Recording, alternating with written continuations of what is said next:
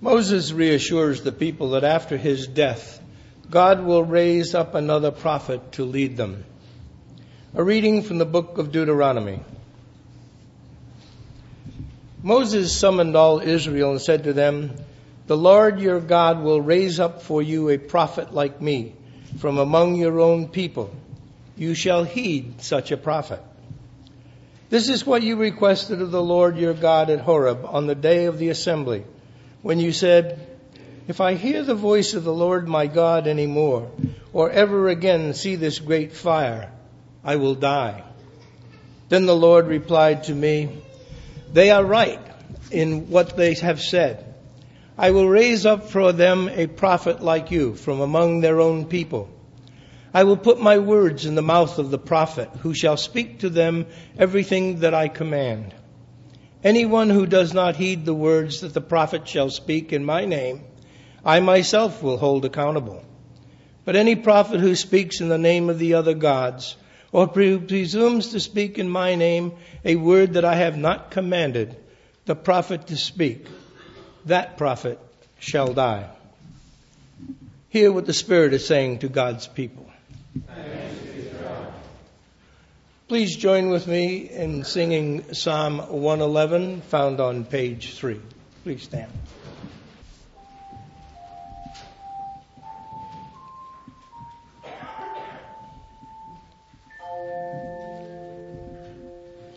Hallelujah. I will give thanks to the Lord with my whole heart. Great are the deeds of the unrighteous in the congregation. Great are the deeds of the Lord. They are studied by all who delight in them. His work is full of majesty and splendor, and his righteousness endures forever. He makes his marvelous works to be remembered. The Lord is gracious and full of compassion. He gives food to those who fear him. He is ever mindful of his covenant. He has shown his people the power of his works, giving them the lands of the nations. The works of his hands are faithfulness and justice. How is his commandments always ever? Praise and Christ forever and equity, because they are done in truth and equity. He sent redemption to his people. He commanded his covenant forever. Holy and awesome is his name. The fear of the Lord is beginning of wisdom. Those who act accordingly have good understanding. His praise endures forever. Paul warns believers against becoming vain about their knowledge. He declares that all they really need to know is that they are loved by God. A reading from the first letter of Paul to the Corinthians. Now concerning food sacrificed to idols, we know that all of us possess knowledge. Knowledge puffs up, but love builds up. Anyone who claims to know something does not yet have the necessary knowledge, but anyone who loves God is known by him. Hence, as to the eating of food offered to idols, we know that no idol in the world really exists, and that there is no God but one. Indeed, even though there are many so-called gods in heaven or on earth, as in fact there are many gods and many lords, yet for us there is one God, the Father, from whom all things and for whom we exist, and one Lord, Jesus Christ, through whom all things and through whom we exist. It is not everyone, however, who has this knowledge. Since some have become so accustomed to idols until now, they still think of the food they eat as food offered to an idol, and their conscience, being weak, is defiled. Food will not bring us close to God. We are no worse off if we do not eat, and no better off if we do. But take care that this liberty of yours does not somehow become a stumbling block to the weak. For in others you see, who possess knowledge, eating in the temple of an idol, might they not, since their conscience is weak, be encouraged to the point of eating food sacrificed to idols. So by your knowledge those weak believers for whom Christ died are destroyed. But when you thus sin against members of your family and wound their conscience when it is weak, you sin against Christ. Therefore, if food is a cause of their falling, I will never eat meat, so that I may not cause one of them to fall. Hear what the Spirit is saying to the churches. Thanks be to God. Holy Gospel of our Savior Jesus Christ according to Mark. Glory to you, Lord Christ. Jesus and his disciples went into Capernaum, and when the Sabbath came, he entered the synagogue and taught. They were astounded at his teaching, for he taught them as one having authority and not as the scribes. Just then there was in their synagogue a man with an unclean spirit, and he cried out, "What have you to do with us, Jesus of Nazareth? Have you come to destroy us? I know who you are, the Holy One of God." But Jesus rebuked him, saying, "Be silent and come out of him." And the unclean spirit, convulsing him and crying out with a loud voice, came out of him. They were all amazed, and they kept on asking one another, "What is this? A new teaching with authority. He commands even the unclean spirits, and they obey him." At once his fame began to spread throughout the surrounding region of Galilee. The Gospel of the Lord. Praise to you, Lord Christ. Any of you who have heard me preach for any length of time know that Mark is not my favorite gospel. Mark seems to have lost an argument with the synagogue and spends most of the gospel having Jesus shout at opponents who have walked away in disgust. They're tired of the argument, but Mark is still driving this argument on. And this passage, which comes right at the beginning of the gospel, sets up the dynamic that will run through the rest of the gospel. Jesus has been baptized. He's come up out of the water. He comes preaching, "Repent, the kingdom of heaven is at hand. The time is now. Believe the gospel. Change your mind." Then, this is his first public teaching. And it makes me very curious. He comes into the synagogue in Capernaum and he teaches, and the people say, "Wow, he teaches with authority, not like our scribes." I'm curious. I want to know, what is the content of that teaching? What did he say? Mark doesn't tell us. Instead, there was in their synagogue a man with an unclean spirit who cries out, "What have you to do?" And then he goes on to say he teaches a thing with authority. He casts out unclean spirits. This dynamic will survive through the whole gospel. In chapter 4, when Jesus teaches about the parable of the sower scattering the seed, he explains it to his disciples afterwards and says, "To you has been given to know the secrets of the kingdom, but to those outside everything will be in parables, so that they will hear and never understand." So we're not given the content of his teaching, and that's the point. But we're told the synagogue is where Jesus' first exorcism takes place. This is not a narrative device bound to win you friends among people who go to synagogue. The synagogue people are demon-possessed. But here we are shouting. So how do we redeem this dynamic in Mark's gospel? How do we make sense of it and use it today?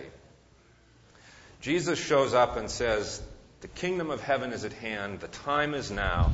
Change your mind. Believe the good news." He's wanting people to change. Well, we know that religious institutions are the most conservative institutions in the world. Don't talk about change to us. You know the story about changing the light bulb, How many Episcopalians does it take to change a light bulb? Change? What's wrong with the old one? We like being stuck. You also know that I've been to Louis, and I've come back, and I'm realizing that I have been changed. And like I said last week at my annual report, you all are going to pay the price. Mark is trying to get the synagogue to change, and they won't, and so he ends up shouting at them. I hope I don't end up shouting at you. I'm going to tell a couple of stories about what happened to me in Louis. One of them was in the scroll. Another one I'll fill you in on. The second night that I was there, I think I had a full-on panic attack. Realized there was nothing I could do to get out of this place. I went to bed about 10 o'clock, probably slept till 11, woke up, kind of had this panicky feeling, started reading my book. It was a real gripper, let me tell you. It was John Polkinghorne's A Very Short Introduction to Quantum Physics. I thought for sure it would put me to sleep. About an hour later, I turned off my flashlight. No such luck. I was still pacing, so I got up and walked around the compound, looked at the Milky Way, came back to bed, turned off my flashlight, thought for sure I'd go to sleep. No, I ended up reading that whole book in one night. The first thing that Moru people ask you in the morning is, how'd you sleep? And so when our missioners sort of gathered for breakfast, people asked me how I slept. And I did something very uncharacteristic of me. I said, I didn't. I had a real panic attack. I'm one of these people who likes to think he's very self-reliant. Put me in any situation and I'll be able to handle it. I'll be able to take care of myself, no problem. Clearly not true. So I said to folks, I didn't. I had a panic attack. I thought to myself, I can't get out of here. Even with my credit card, there's no way I can get out of here. The plane comes on January 6th, and I'm here until January 6th. People who had been to Louis before said, been there, had that night, welcome to the club. And if it happens to you tonight, knock on my door. I will sit with you under the stars. Somebody said, I brought some extra sleeping pills. Would you like one tonight? I took up the offer. And then that next night, slept like a stone. That self-reliance that we all think we have is a myth. We depend on each other in ways that are not obvious to us until that begins to happen. I came back knowing that in a way that I have never known it before. And that's part of the change. The second story I want to tell, you knew about my anxiety going over. One of the things that I wondered is, who am I to do this? They wanted me to be chaplain to the trip. I thought, I don't have the authority to do that. And I didn't know what I was going to be doing when I got there. It turns out that there were 9 young men and women being ordained on St. Stephen's Day, December 26th, and they were in town for the week before the ordination, and the bishop there said, we want you to teach some classes to the ordinands. Oh, great. What about? Church administration, stewardship, homiletics, everything. I thought, who am I to teach these things? I'm no specialist. So the first one was church administration, and I started teaching about church administration and then let them ask questions. And they asked some really important questions. They're changing the way they do business over there. It used to be that the pastor pretty much carried the treasury in his pocket. He gave people money when they needed, paid bills when needed, and occasionally took a little money when he needed. They're trying to change that. How do we set up accounts so that won't happen? We don't have banks like you do. Well, one person keeps the money and another person keeps the books. 2 people count the money every Sunday and give a report to the accountant and give the money to the treasurer. Always make sure those balance. Turns out I knew a lot more about church administration than I thought I did. They said, you all have insurance companies. We don't. What do we do when a church burns down? I said, an insurance company is basically an agreement to share risk. We in America don't trust each other to do that, so we have to pay money up front. You just all agree that if a church burns down, everybody in the archdeaconry comes to help rebuild it. That's an insurance company. Oh, we can do that. Turns out I knew a lot more than I thought I did. Mark is pushing the synagogue to change, and it won't. And so he gets frustrated and starts screaming. In the passage that we heard from Deuteronomy, it's the end of several chapters. This book was probably written after Jerusalem had been attacked the first time, and they're trying to reestablish the monarchy. And the authors are laying out the constitution of the government. Priests will behave in this way, he says. Lawyers will behave in this way. Kings will behave in this way. This is how you will know that God is with you, through these three offices. But then, what if that's not good enough? What if the Word of God can't come through those offices? We know that kings get corrupt. We know that priests get self-interested in what's going on inside the temple. And we know that lawyers are only interested in reading the law. So how do we know God's Word? I will send a prophet, he says. And that prophet will speak on my authority, and you are to listen. If the prophet speaks on my authority a word that he shouldn't have spoke, you're to kill that prophet. Well, how would you know? In the next couple of verses, he says, if what the prophet says comes true, you'll know he's a true prophet. If not, he's a false prophet. Too late for the warning to do any good, but that's beside the point. It turns out that all of us can be prophets. All of us can know what God's Word is about. Last week in my annual report, I said, I came back changed, you all are going to pay for it. And what I asked you to do, and what I'm going to push this year, is for all of us to be involved in some kind of mission work. We used as an example last week cooking at the Ronald McDonald House. There are many other opportunities, but I want it to be face-to-face, hands-on, us encountering people outside of our comfort zone. And then I want us to come back and reflect on that. How was God known to us in that experience? What can we do to further what we know about God's life and God's intention for the world? How do we hinder it? What do we give thanks? We missioners met every evening at 8:30 and reflected on what had happened during the day, and it became a very powerful thing. The warning for me in this, and this is where I don't want to be like Mark shouting at the wind, I have to remember, and you can remind me, that my time there in Sudan was unreal. We were there for 3 weeks. We had no relationships with anybody before we showed up. We sort of knew each other, but not deeply.